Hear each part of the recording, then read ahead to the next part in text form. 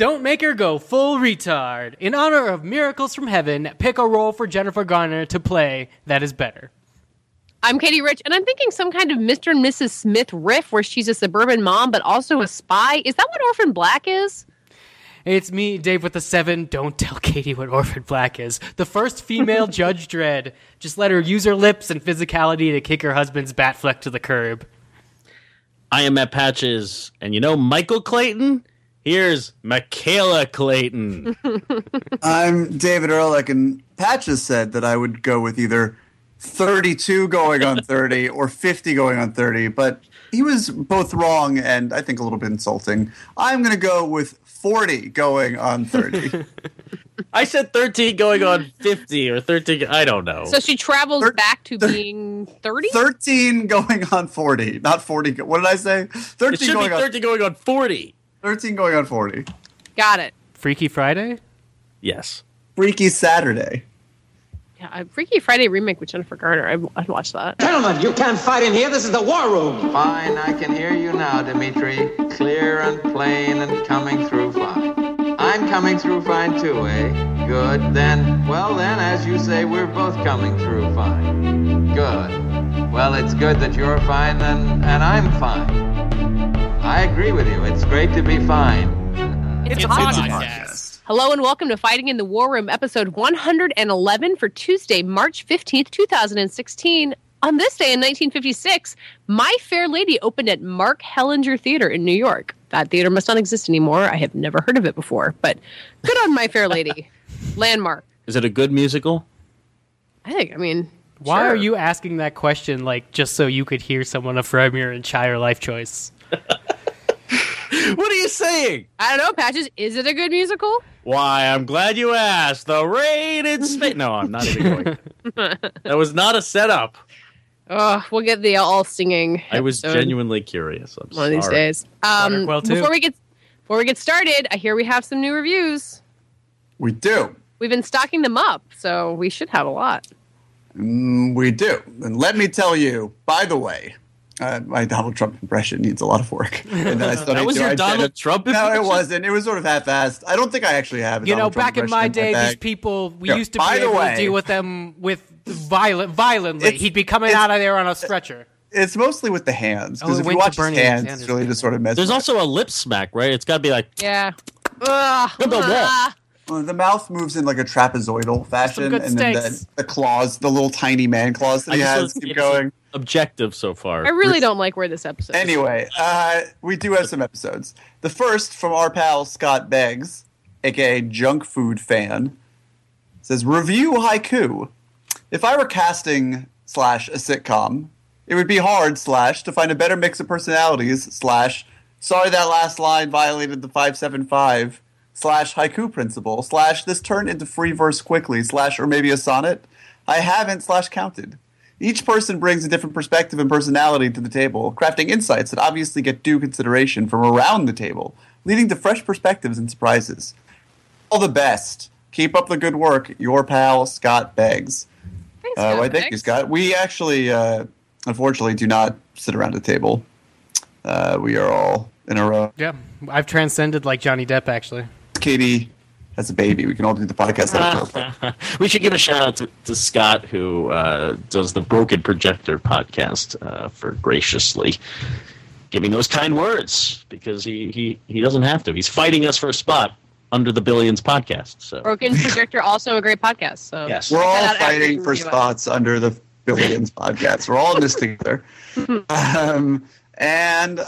Let's see.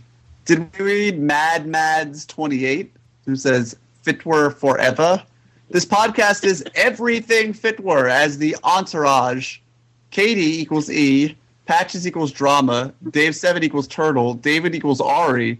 I say that no one is Vince, because Vince is hardly a character. Wow. That was a great review of Entourage. That's true. I've learned more about that show. Did anyone see that movie? I did. Ooh. What's wrong with you? A lot. That's where we're capping off for this week. We still have some more to reach over for next week, but leave us some reviews, and maybe if you're listening to this podcast because of, I think it was Film Independent. Yes. Had an article this week about their 5 favorite film podcasts. We were very fortunate and So kind. it was gracious of them to include us in that. So if you're listening to that because of this, you're listening They to got us, it right. Let's just They say got that. it very right. Welcome Yes. to the show. It's We will like try not to Hamilton, but disappoint better. Which- Hamilton is better. No, we're better. Hamilton's good. We're also cheaper. Way cheaper Much than cheaper. Hamilton. Cheaper and much more accessible. Obama has been listening to our podcast for longer than he's been enjoying Hamilton. But he He's goes got- back to the opposite he's got keynote. Musical skills. The rain in Spain. We've I'm got not magic gonna to do just for you, and now we're going to do it. Dear God.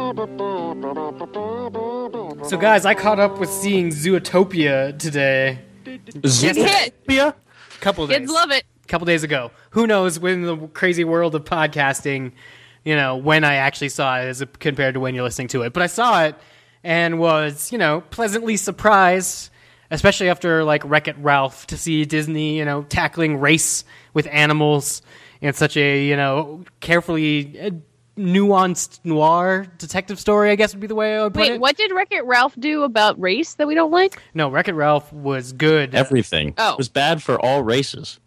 I'm not sure about that. Wreck-It Ralph I really liked, but in terms of Disney animation, there's peaks and valleys in the history of Disney animation, and it looks like we're coming up on another peak where Pixar got weak for a little while and Disney animation didn't sleep on that vacuum for thoughtful storytelling. So I think Wreck-It Ralph was a step in the right direction, as was the short that came before it, Paperman, which I still think is a great example of 3D as 2D. It's amazing that Paperman and their most recent short, Feast, which uses a kind of cel-shaded animation to tell this really funny dog story, they have not informed the feature movies at all. I like find to that think so it's baffling. funny because they're Feast so is beautiful. heart-wrenching. Yeah, love it. Zootopia is a very ugly movie, I thought. Well, Oh, okay. boy. Okay. We've slammed CG animation on this podcast quite a bit, and I've been in harmony with Why you stop in now? doing that. No, I know. I often agree with you, because Frozen for me was a very ugly movie, and you can go back into the vault to find that argument. We don't have enough time here, but I disagree with you, David. I think Zootopia is quite stunning, actually, in a very video gamey way, because it's basically like The Sims with cartoon animals. But I'm going to hand it to Dave to explain why. I Well, really- maybe you don't agree, actually. I have no idea. I mean, I really liked the world building that Zootopia does, and I think that's essential to its story, so therefore they spend a lot of time on it. And there's the main character, Judy, is a rabbit, and he meets Nick, the con man, who's a fox. And the thing that I noticed while watching it is I kept having flashbacks like I had seen these characters before, and what dawned on me by the end of the movie and as I was walking home is that Disney is still animating on style for anthropomorphized animals, which hasn't changed since the 60s. All this changes, we have another dimension to it, but Robin Hood the Fox is basically Nick the Fox, and all the various rabbits that are in the rabbit family from Robin Hood, I feel also More than that. Yeah. More than What does There's on a- style mean, Dave? So they're a very similar design. The proportion from the length of the nose to the size of the eyes, the different expressions they make, what parts stay human, what parts go animal, are different. So if you make an example of a 2D animated Shere Khan versus a Zootopia tiger versus Angelina Jolie's tiger from Kung Fu Panda, you see three things that are all recognizably tiger, but Zootopia and Shere Khan look similar, they have a long, broad nose, because Disney is still animating anthropomorphized animals by accentuating the same human features within animals, which I Can I think just is say- bad. They've had the same house style, even though the technology for animation has totally changed. Correct. And they've talked about it in interviews of making Zootopia that Robin Hood was like a large influence. And because of that, like the history of Disney, that's actually the like 9 old men period. So they're having all these people draw things that are getting used across multiple movies. So Baloo the bear is Little John. Yeah, exactly. You know, everything. Jungle Book is another big reference, I think, for Zootopia, because there's a panther in Zootopia that plays a kind of pivotal role in the mystery and looks exactly like Bagheera. Yes. From Jungle Book. And yeah, as you were saying, you know, there's these amazing YouTube videos that kind of overlay and kind of outline drawings of figures from Robin Hood and Jungle Book. And yeah, it's exactly the same. They're using the same models all the time. But is that a negative? It sounded when Dave, you and I were going at it on Twitter a little bit about this, and it sounded like a negative for you to use this style. But this is kind of a legacy thing that provides soul for these characters. I found like I was a lot more attached to the Zootopia characters, probably because of the legacy house style, as opposed to, I don't know, Frozen and some of these kind of princess characters that they're riffing on. I guess the argument that I ended up getting into that I found really interesting with other people, not just you on Twitter, was that the story of Zootopia really worked for them, and so much so that the style is like something that they happened across looking at afterwards, which was nice because then I was in a position to actually like have a discussion with people, because at first I thought it was bad, but then I started hearing like the house style argument and that they'd acknowledged it, and I'm like, well, maybe there is like something key in this.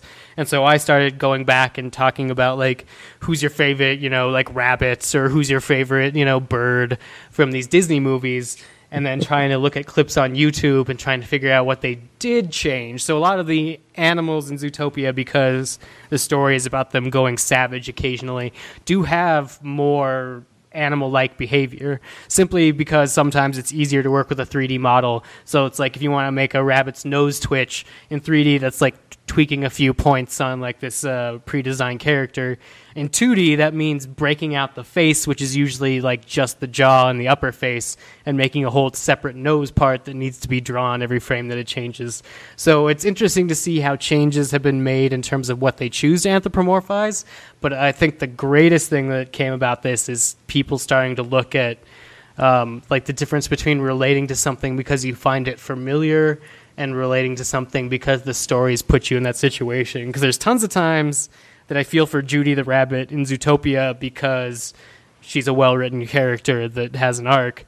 I don't think there's any time that I feel for her the same way I feel for the baby rabbit that gets his change stolen by the tax collector in Robin Hood. That's interesting, because physicality is built into her character, right? That she is too small to be a cop, that she's not biologically inclined to do this duty that she pines, that she yearns to do. So it's interesting that you don't feel that way, because I really did. Just the size of these characters and her place in this big sprawling world, that's important. I mean, that's all design, not necessarily script. I mean, sure, but it's like because it's calling from something that's in my youth, I'm never actually going to know what it is, because like those bunnies are like, when I talk about the bunnies from Robin Hood or Thumper or the, you know, rabbits that are in the Sword and the Stone Magician's Battle, like that's what rabbits look like to me. It's not Bugs Bunny, because I was older by the time I got like really into what Warner Brothers added to animation. So I'm not sure I could ever really separate it. What was weird for me with Zootopia is that the world building and the design of the actual city of Zootopia was so great.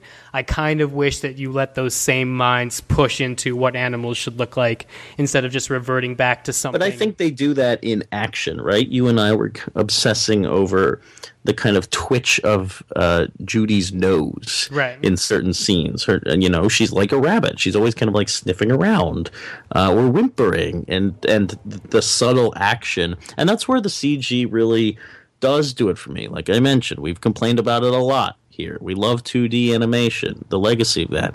But 3D animation can do this kind of very subtle, realistic movement, but in a cartoonish setting, which the sensation of that for me can be, I don't know, really, really prosperous. It's exciting. I would agree with you in Zootopia specifically with Mr. Big, who I think is a character that wouldn't have worked in 2D animation, just because of the nuance that you need to show that character is not a stereotypical mob boss, but also have like a little bit of, you know, humor behind him.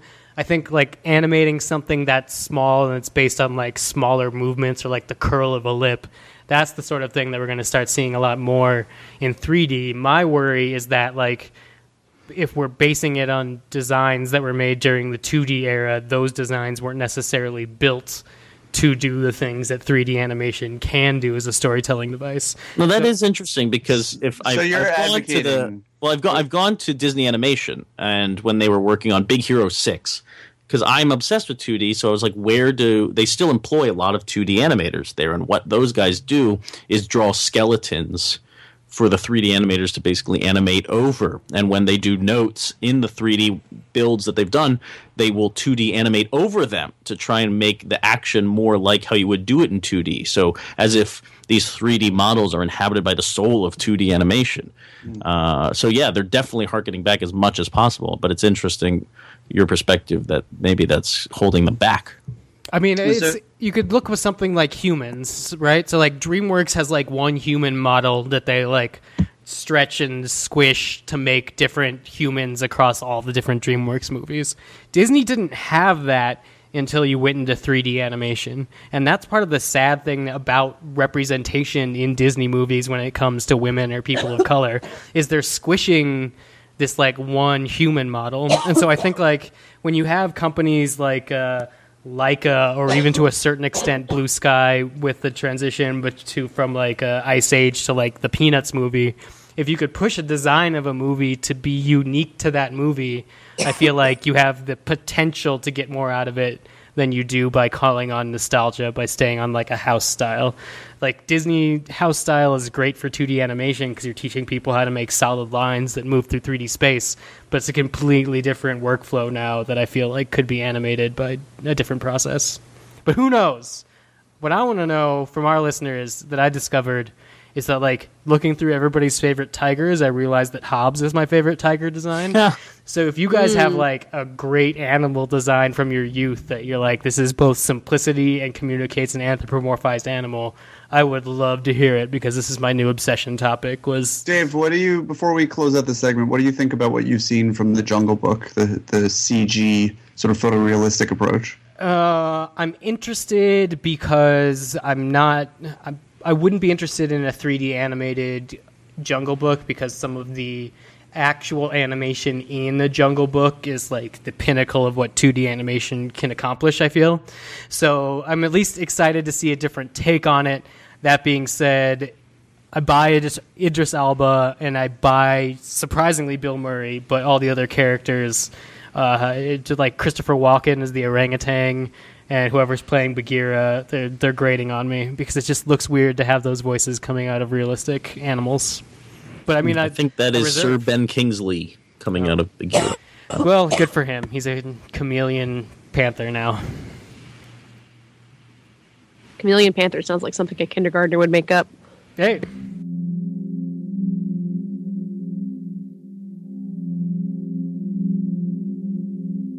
Scars we carry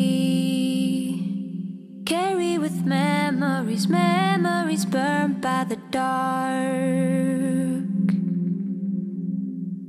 Try to see. So this weekend is the release of Allegiant, which is another movie sorry. I think your body is shutting down because it wants you to say the full and proper title of the film. Okay.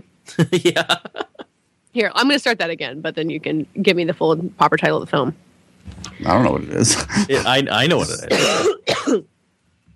So this weekend brings the release of Allegiant, which is another Divergent movie. Or if you want to give the full and proper title, what is it? The Divergent series, Allegiant. Which was a part one. Part one. Yeah. Oh, Jesus Christ. But that's not in the title. No, it's no longer in the title because they've picked a different title for part two, which it will inevitably happen when Allegiant, I assume, just does no business. But well, this is the interesting thing. It's already open. You are not sounding like a Divergent tonight, Katie. I know. It's already opened overseas and made $25 million. So in some way, like, it's already made enough money maybe to keep going forward. Big? I don't know. I mean, it's only opened in some countries. It hasn't opened in China, blah, blah, blah. Big. It's it's not like Avengers Savage big. To the point where they, I think, have scaled back their plannings for press screenings here. I don't I can't say that with any authority because I don't know how sort of elaborate their plannings for screenings were to begin with, but I do know that a lot of people who would otherwise be invited to these things have not, and were invited to previous screenings. I have not been invited. Yeah, I have not heard as one of New York's premier critical voices. I have not been. Sorry, that was not even Matt Patches. Yeah. Probably because I saw Divergent at a screening and I walked out repulsed. I hated it so much. I don't think press screenings are A, that interesting, or B, the be-all, end-all, but I saw Insurgent, the last movie, at the premiere at the Ziegfeld in this huge splashy thing that they invited me to. And then this movie is just non-existent as far as I can tell. And this is coming after Mockingjay had a pretty low gross compared to what they expected, even though that was part of a very big franchise that was very popular. And it makes me wonder if, like, is this the death knell of the YA post-apocalyptic thing? Like, is this franchise just giving up before it's even finished? I think so. I think that the numbers don't lie, and this is something that 538 talked about on their website earlier this year, and that I actually did a bit of digging into today in advance of an article I'm writing in anticipation of the lackluster box office performance of Allegiant. But it does seem like the well is sort of run dry for the YA universe now that the Twilights and the Harry Potters, although Harry Potter's coming back. But Harry Potter I've always sort of seen as separate from the sort of YA phase. Yeah, Harry Potter is very different from Hunger Games. And not just because it doesn't fall into the typically dystopian story mold. I think it's just a different breed of story. You don't see a lot of the connections are not clearly as strong as they are between things like the Divergent series and the Hunger Games. And even, when they sort of co-opted and tainted it in a way, these older pieces of YA-ish literature like The Giver, which they made into a YA movie that was indistinguishable from any of the other recent rash of them. And given the source material there, Lois Lowry's book, which is required reading on like every third grade syllabus, is insane.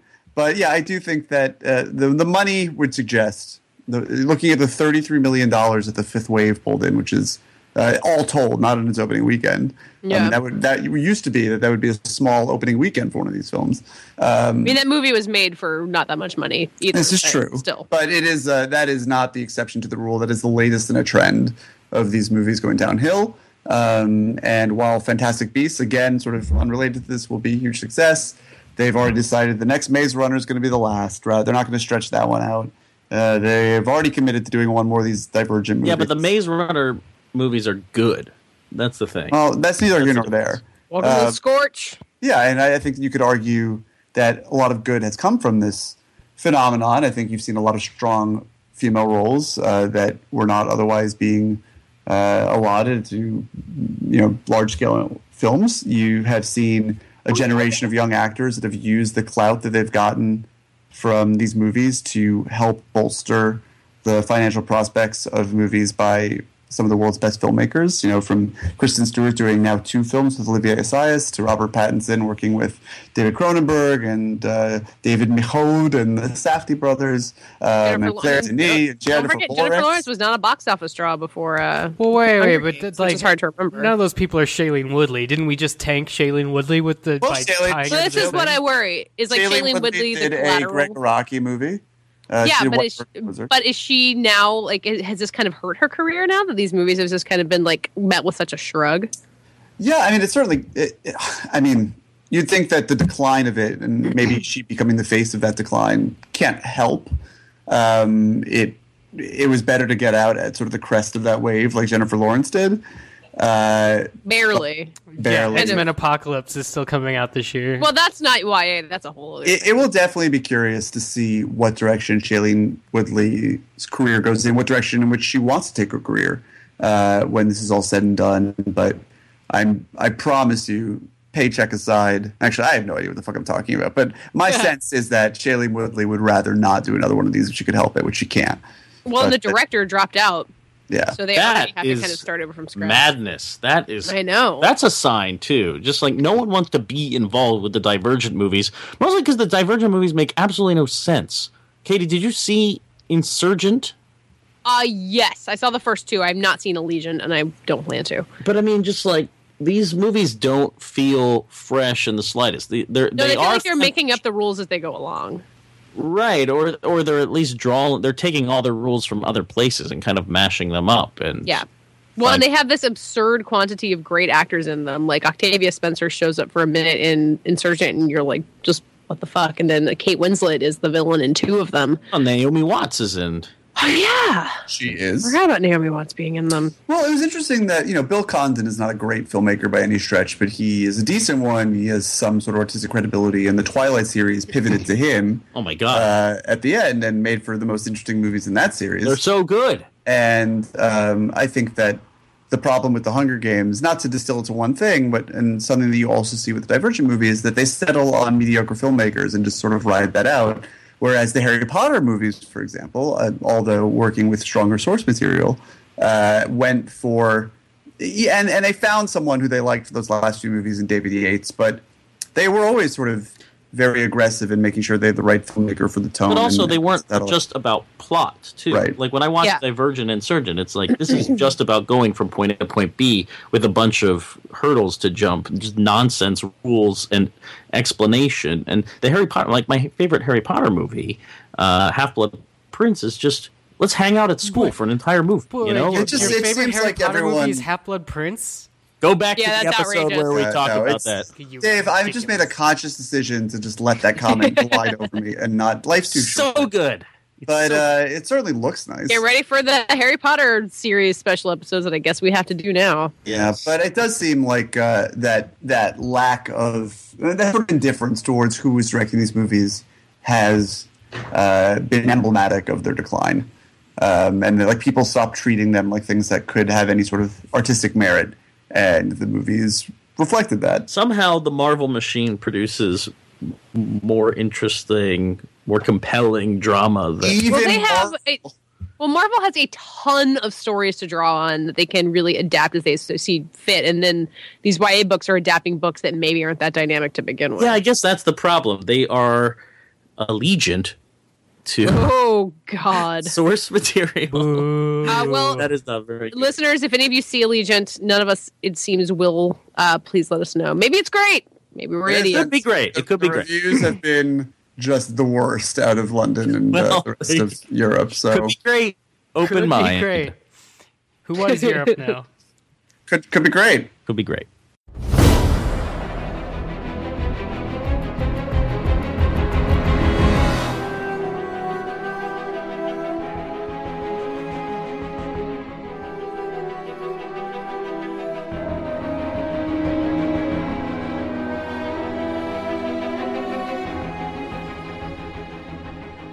So 10 Cloverfield Lane did all right. Yeah. We reviewed it last week, so you can hear kind of what we thought about the movie itself. Although, Dave, since you've seen it, I'd love for you to hear what you thought about it. But we wanted to talk less about the movie itself and just kind of what we can learn from this opening and the idea of this future Cloverfield franchise. I think we all, David Patches and I all talked to J.J. Abrams at some point over the last few weeks, which is odd.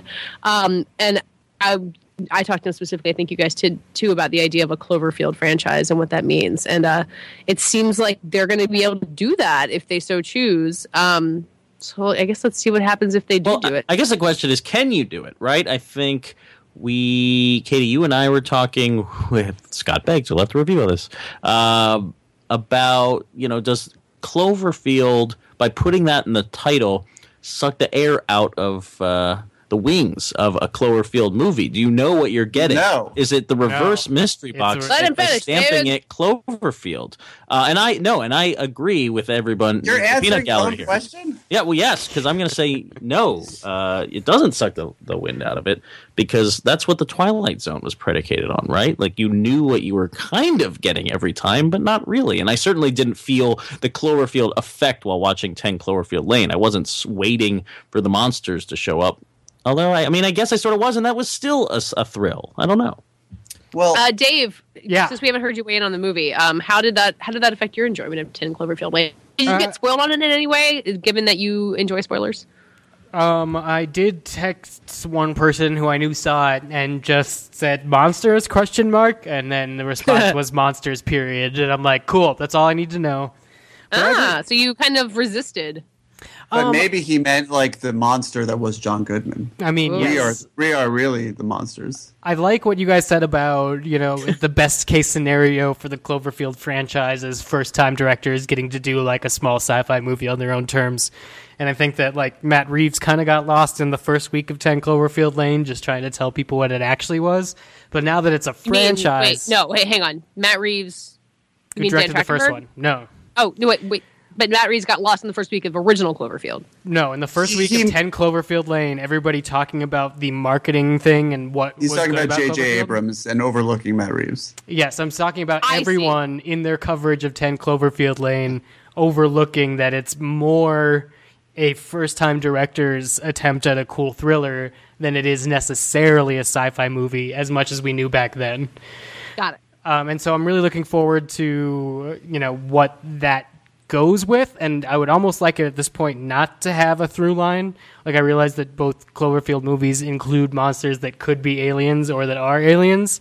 So, like, obviously everybody's looking with a side eye at next year's God Particle that actually takes place in space partially, that Bad Robot bought, as, like, maybe something that, could easily include aliens. But I would just like it if it's not aliens at all. If, like, the message they got from successfully marketing this one this way is that the next poster we get is just a field of clovers like 3 months before we see some sort of movie, and that's all the information. So go even more secretive. Like, yeah, if it worked I don't think they're going to overplay the Cloverfield hand. I think it'll probably be a few years before they venture back in that universe. You don't think so? You don't think they're going to try to strike while the iron's hot?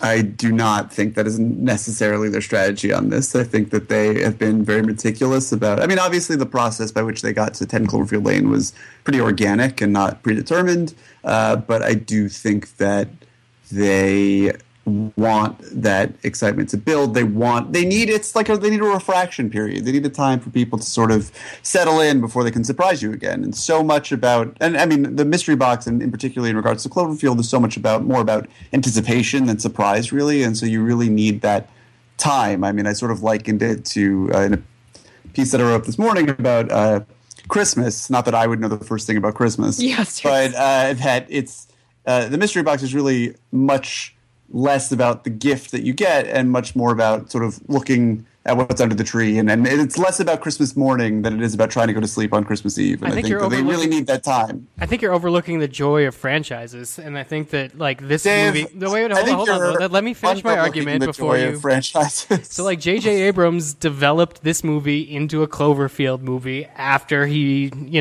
finished Star Wars. And his experience on Star Wars broke a lot of his mystery box rules that he had developed earlier. He's evolving with a way to talk.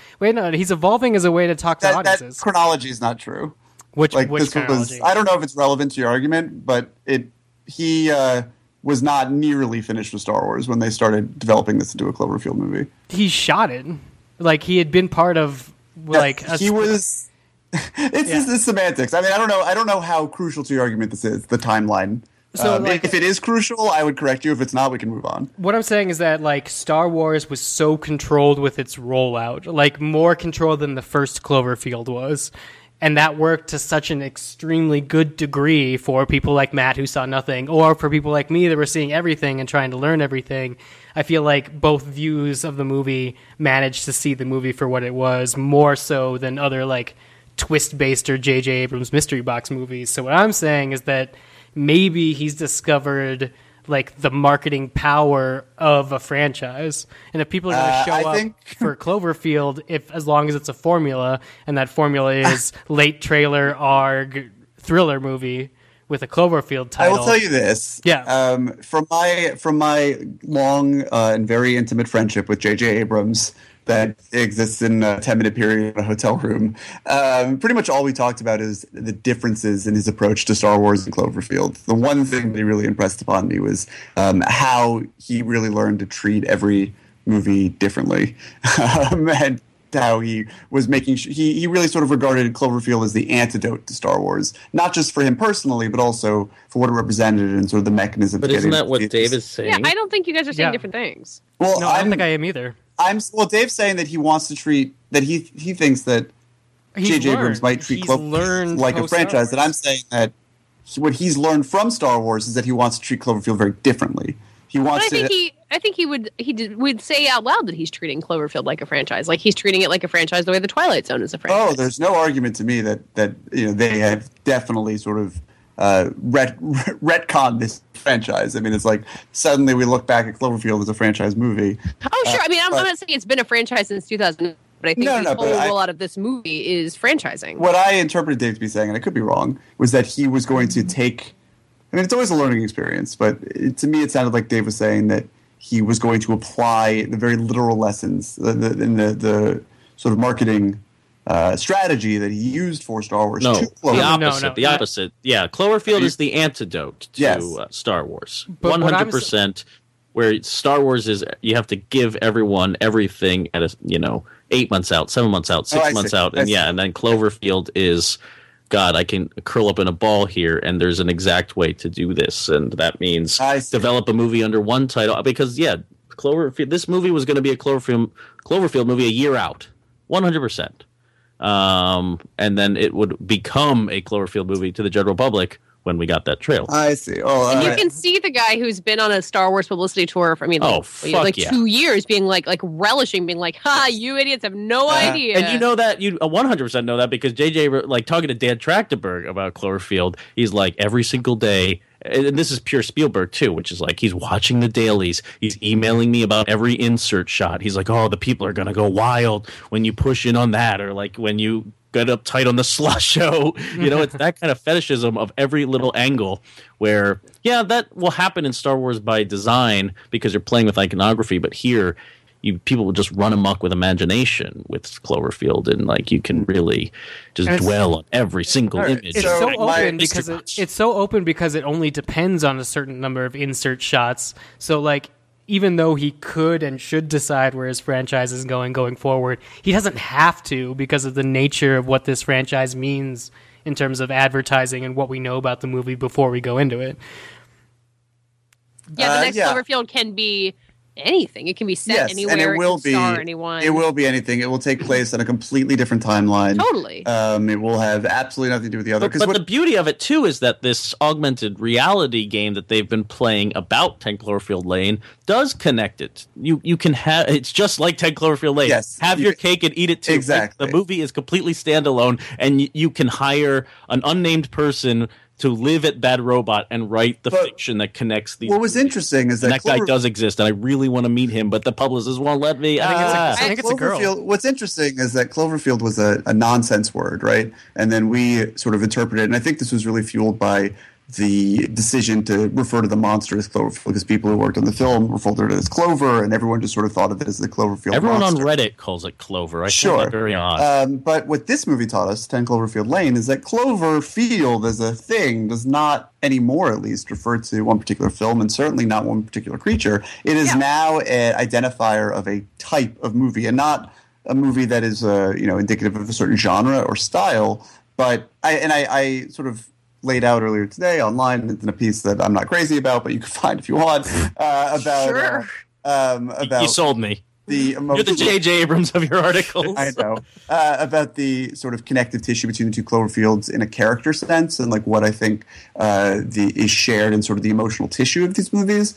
But I do think that now I think of Cloverfield as a type of movie, as the name of this anthology, and that when I see the word Cloverfield dropped into a movie in the future, and I don't think it's going to be next year, I think it's going to be 4 years from now at the earliest, it will tell me that it's probably another movie about a young person in a personal, probably romantic crisis, whose world gets suddenly turned upside down because their inner demons are made exterior and extremely literal and large, and they're isolated from something. And they also some other genre. They subvert classic genre modes, right? Like Godzilla becomes Cloverfield using different mechanisms. I mean, this is all just like whittling down what's there, but like you can't put a coordinate in 3D space with only 2 points. So the next one is the one. Like right now, Cloverfield's just a voting block. It's a whole bunch of people that didn't feel burned by 2 movies with that title, and so they're probably going to show up for the third one. I don't know if we have a through line of what this represents outside of like this first-time director sci-fi field, or at least it doesn't. Yeah, have I think, to be. and I think if they're smart, they'll make it really vague. Like they've got this vote of confidence. They've, what was it George W. Bush said after he got elected a second time? They have like a mandate to kind of make Cloverfield daring and different, and hopefully they'll do that so that they really set themselves up for 15 years worth of films. I do like that they hover above classic stories. Like I really do think 10 Cloverfield Lane is War of the Worlds on so many levels, from the broadcast across the radio in the beginning, and the flashes of light, and the design of the aliens, and the crazy people in bunkers. Like that's War of the Worlds. It's definitely War of the Worlds, and Godzilla, and like taking these classic stories and kind of reinventing them, ripping off their covers. I have been pleasantly surprised, at least among the I searched through some Twitter responses from strangers, but only a handful. But just between those and the people that I know,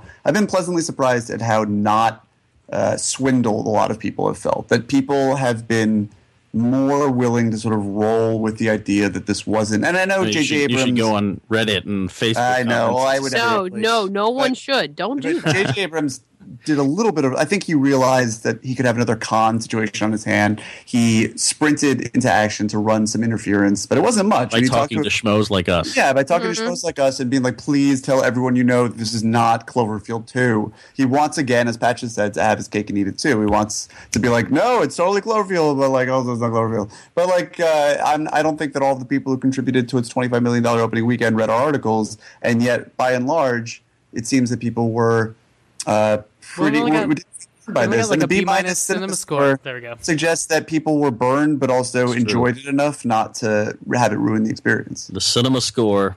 Every time I think of cinema score now, I think of Dave, because Dave's been part of the cinema score voting experience. Yeah, I gave a B+ to The Witch, or A- or whatever.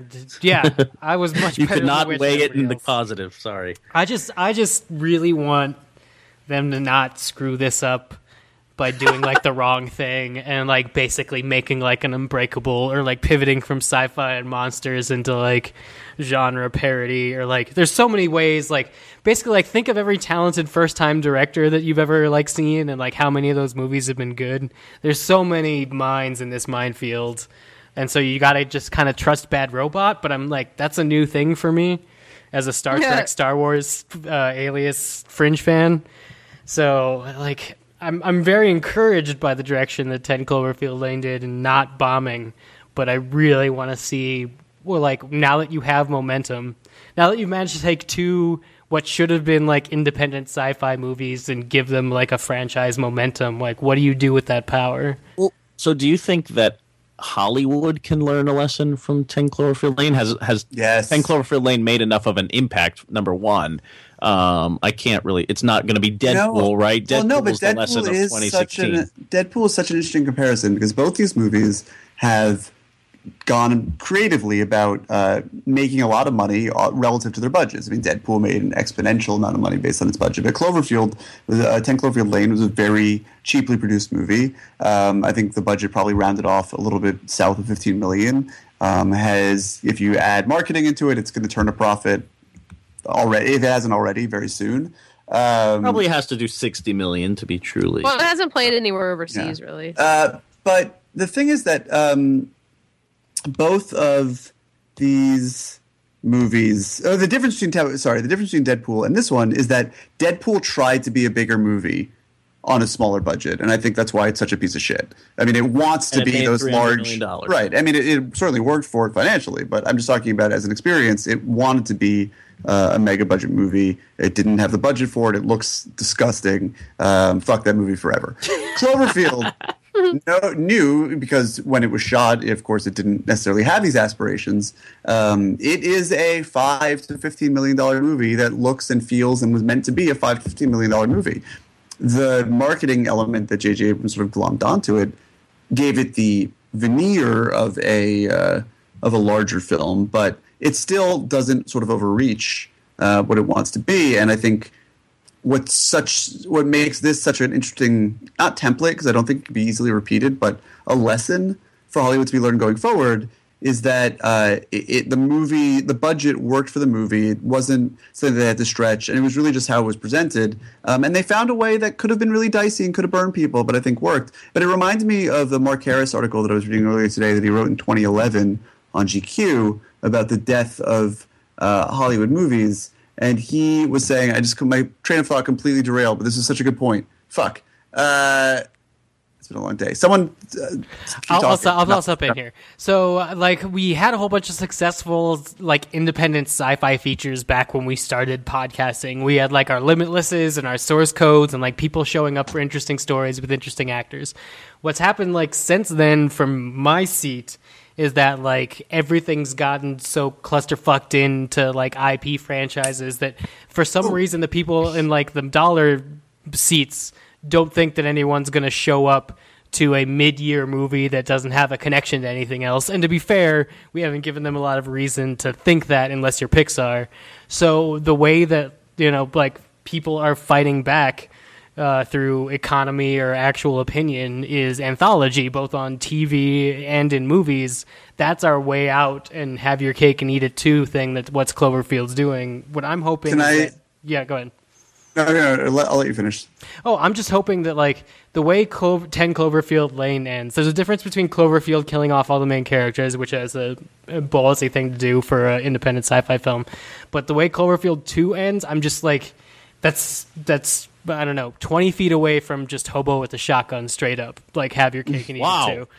Wow. Well, I, like everyone else listening, just rolled our eyes at Cloverfield 2. I thought you were going to hit American Horror Story. I thought that was going to be. Well, I think that was the implication of anthology on television. I mean, that or people versus O.J. Simpson, but, like, that's the way to go around is you do these limited series that are telling one story, and it's sort of like people buy into the idea that you're going to deliver something of quality, and that sort of gives the illusion of this franchise brand fidelity that is what the marketers need to see in order to put some push behind your movie. I just wanted to button up the point that I was making earlier before, after this long Monday, my butter sort of slid off the knife, which was about that Mark Harris article, which he was writing about in 2011. He was writing about Inception, and how Inception was this very, very successful movie in that summer, but it seemed like everybody in Hollywood, rather than learn the lessons from it, as we were talking about they could potentially do from Deadpool and 10 Cloverfield Lane, was bending over backwards to sort of apologize for it and excuse it and say, like, oh, that's just what Warner Brothers did for Chris Nolan as, like, a thanks for making the Batman movies and to make sure that he would come back for The Dark Knight Rises. It was all about sort of thinking around that rather than tackling this movie that sort of challenged blockbuster norms in order to become so successful, because what is difficult is very, by definition, sort of difficult to replicate. And there is this feeling, the big takeaway from that article was that these outliers are so successful, you'd think would teach Hollywood valuable lessons, that someone would say, okay, we can't copy exactly what 10 Cloverfield Lane did, but maybe we can think outside of the box like that. Maybe we can push these smaller movies, but give them fancier bows and see what happens. But they might not. I think that Midnight Special coming out this weekend from Warner Brothers, a studio that works with directors, is going to be a really interesting example. We'll talk about it later this week. I don't think that it will do 10 Cloverfield Lane kind of money, but it is exactly that kind of movie where you take a gamble on a director who doesn't have an established blockbuster track record. And that might be an example of how it can burn studios, even when they try these gambles, and why they might be so skittish. Because, 10 Cloverfield Lane was really gambling on an idea. It was really looking at milking brand recognition, using this Trojan horse of this, like, faint brand recognition from 8 years ago and being like, well, that's enough to get it over the hump of original sci-fi. Doing the work to make it satisfying. This week I went into the pits of Reddit, as I mentioned, to just see what people were talking about in terms of the ARG, in terms of theorizing, and what, like, gets people who are obsessed with the Cloverfield brand off. And you expect maybe a lot of those people to be fed up, and there's definitely people like that who just felt burned by 10 Cloverfield Lane.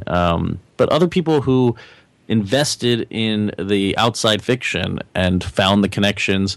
And I think there's stuff in 10 Cloverfield Lane that does connect to the original Cloverfield. And you can find it if you're really, really, really, really looking. They do the work.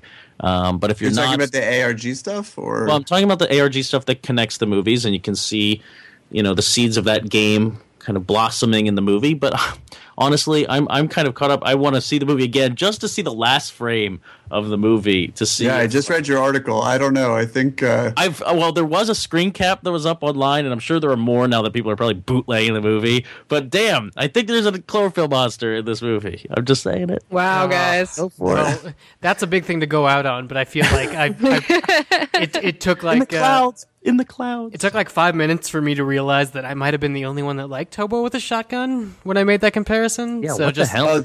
revising back to like that movie. Because I think the first Valentine's Day we spent together, just in the afternoon, we watched Hobo with a Shotgun, and I swear to God, she almost broke up with me. Yeah, how did you guys meet? So when you're listening to that, I don't like that movie. argument that I made, know that's the position I'm coming from. That's all I'm saying. Yeah, I think it'll be a really interesting year to watch what else happens with original films, if it feels like there aren't very many of them coming. But I think we're going to get another Cloverfield sooner than 4 years from now, but we'll Could see. be next year. It could be next year. Do you wonder if I wonder if Bad Robot had like another potential Cloverfield spin-off from another director, like in case Dan Trachtenberg turned out to suck at his job and not have the goods? Like, Well, it could be this movie that Dave mentioned called God Particle. Which, yeah. You guys are high. Patches has been spending too much time on Reddit. Katie, I don't know. You guys are crazy. No, this was developed. It's a Cloverfield movie. You don't think they had didn't have like a backup plan. But like, what if I'm not saying there's a backup plan. I'm saying there might be another Cloverfield movie in the wings. But like, what if the movie had been bad and it ruined their brand equity? Then it would have been God Particle with 3 less inserts. Listen, what if any movie had been bad and ruined their brand? I don't see why this is any different. You take chances. You vet your talent. Gamble. J.J. Abrams was very closely involved. The point is, we're all in the dark. We're all talking out of our asses. Yeah. And the next Go time on we get a Reddit. Cloverfield movie, we won't know. But I do think that it merits. I think that it's valid to say that these movies are predicated upon a certain sort of refractory period and building anticipation. I do think that releasing another one next year is not going to happen. Well, so was Star Wars, and we're getting another one this year. So Yeah, Well, make him eat that those can't be words. helped. Make him eat those Disney words, is J.J. like- Abrams. Your friend David Ehrlich. Just make him eat them. What if the Cloverfield monster shows up at the end of episode 8, though? What? what if? Cloverfield monster is Ray's father.